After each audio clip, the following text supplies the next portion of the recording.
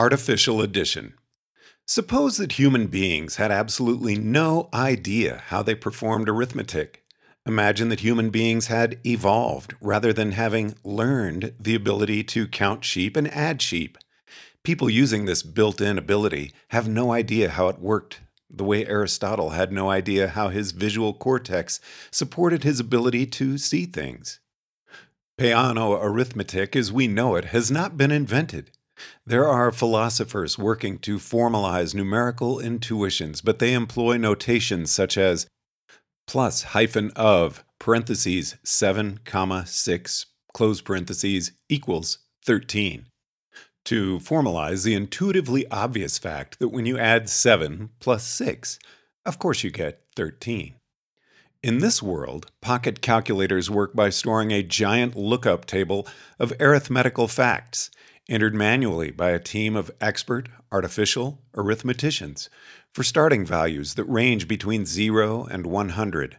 While these calculators may be helpful in a pragmatic sense, many philosophers argue that they're only simulating additions rather than really adding.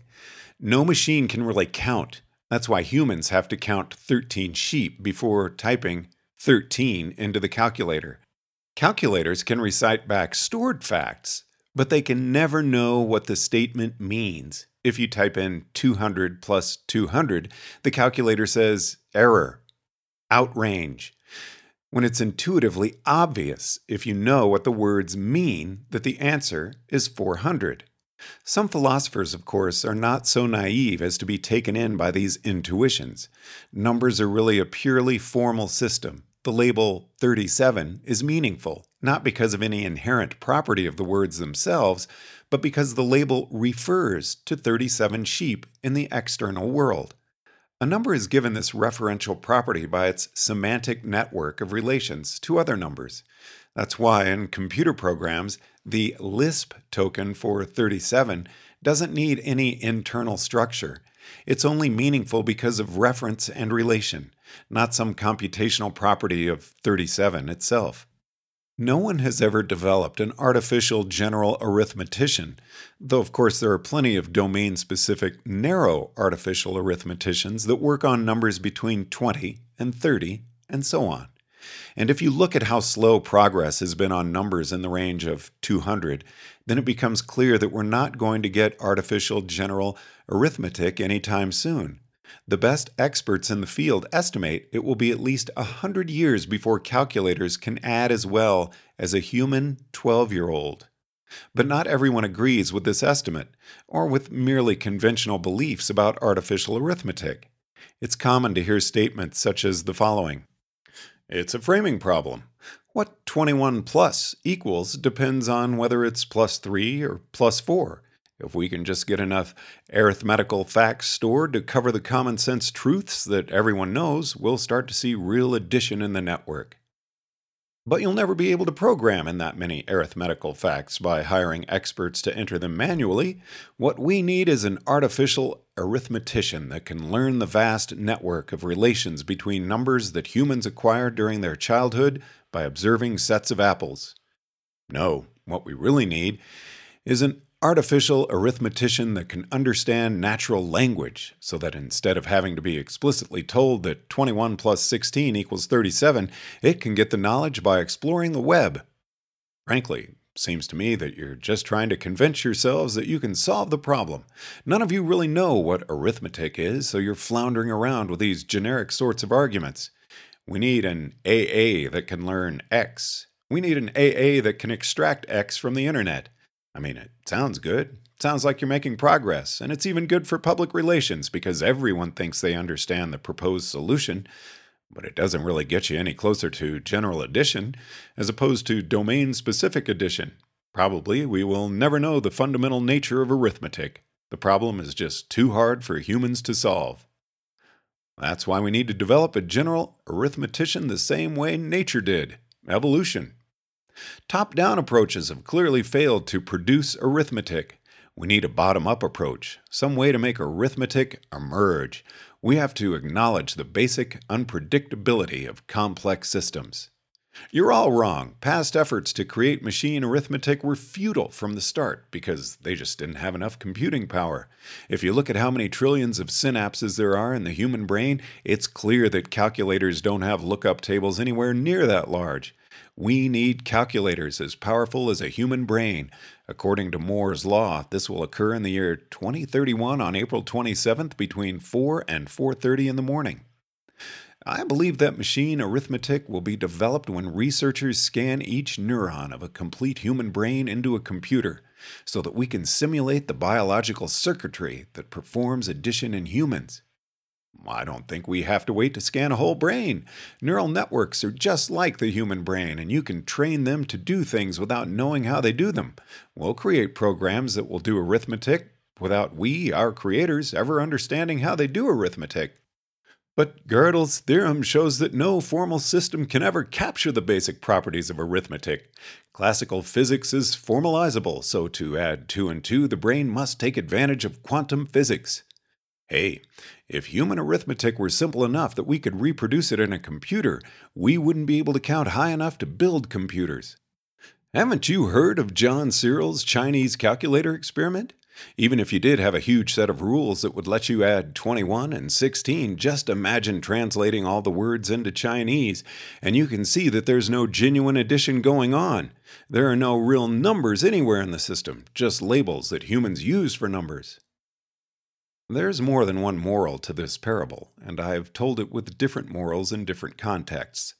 It illustrates the idea of levels of organization. For example, a CPU can add two large numbers because the numbers aren't black box opaque objects. They're ordered structures of 32 bits. But for purposes of overcoming bias, let us draw two morals. First, the danger of believing assertions you can't regenerate from your own knowledge. Second, the danger of trying to dance around basic confusions. Lest anyone accuse me of generalizing from fictional evidence, both lessons may be drawn from the real history of artificial intelligence as well. The first danger is the object-level problem that the AA devices ran into.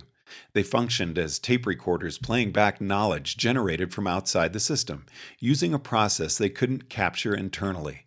A human could tell the AA device that 21 plus 16 equals 37, and the AA devices could record this sentence and play it back, or even pattern match 21 plus 16 to output 37, but the AA devices couldn't generate such knowledge for themselves, which is strongly reminiscent of believing a physicist who tells you light is waves, recording the fascinating words and playing them back when someone asks, "What is light made of?" without being able to generate the knowledge for yourself. The second moral is the meta-level danger that consumed the artificial arithmetic researchers and opinionated bystanders.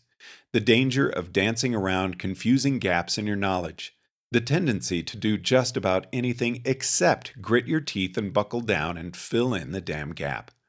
Whether you say it is emergent or whether you say it is unknowable, in neither case are you acknowledging that there is a basic insight required which is possessible, but unpossessed by you. How can you know when you'll have a new basic insight? And there's no way to get one except by banging your head against the problem, learning everything you can about it, studying it from as many angles as possible, perhaps for years. It's not a pursuit that academia is set up to permit, when you need to publish at least one paper per month. It's certainly not something that venture capitalists will fund.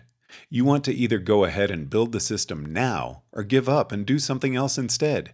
Look at the comments above. None are aimed at setting out on a quest for the missing insight which would make numbers no longer mysterious, make 27 more than a black box. None of the commenters realized that their difficulties arose from ignorance or confusion in their own minds, rather than an inherent property of arithmetic. They were not trying to achieve a state where the confusing thing ceased to be confusing.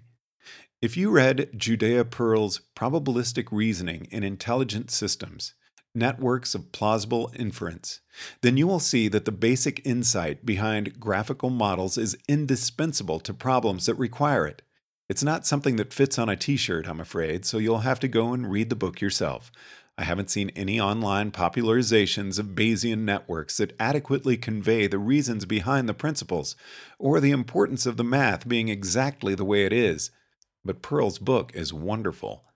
There were once dozens of non monotonic logics awkwardly trying to capture intuitions such as, if my burglar alarm goes off, there was probably a burglar. But if I then learn that there was a small earthquake near my home, there was probably not a burglar. With the graphical model insight in hand, you can give a mathematical explanation of exactly why first order logic has the wrong properties for the job and express the correct solution in a compact way that captures all the common sense details in one elegant swoop.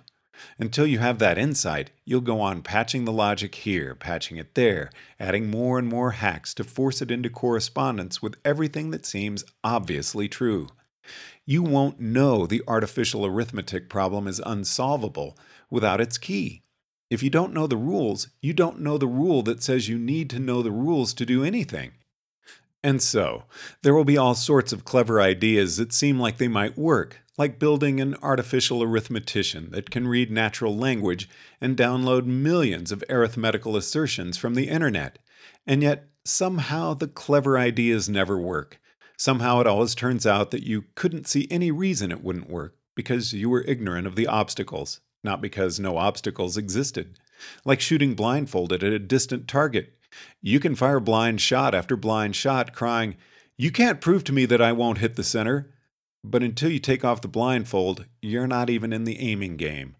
When no one can prove to you that your precious idea isn't right, it means you don't have enough information to strike a small target in a vast answer space. Until you know your idea will work, it won't. From the history of previous key insights in artificial intelligence and the grand messes that were proposed prior to those insights, I derive an important real-life lesson.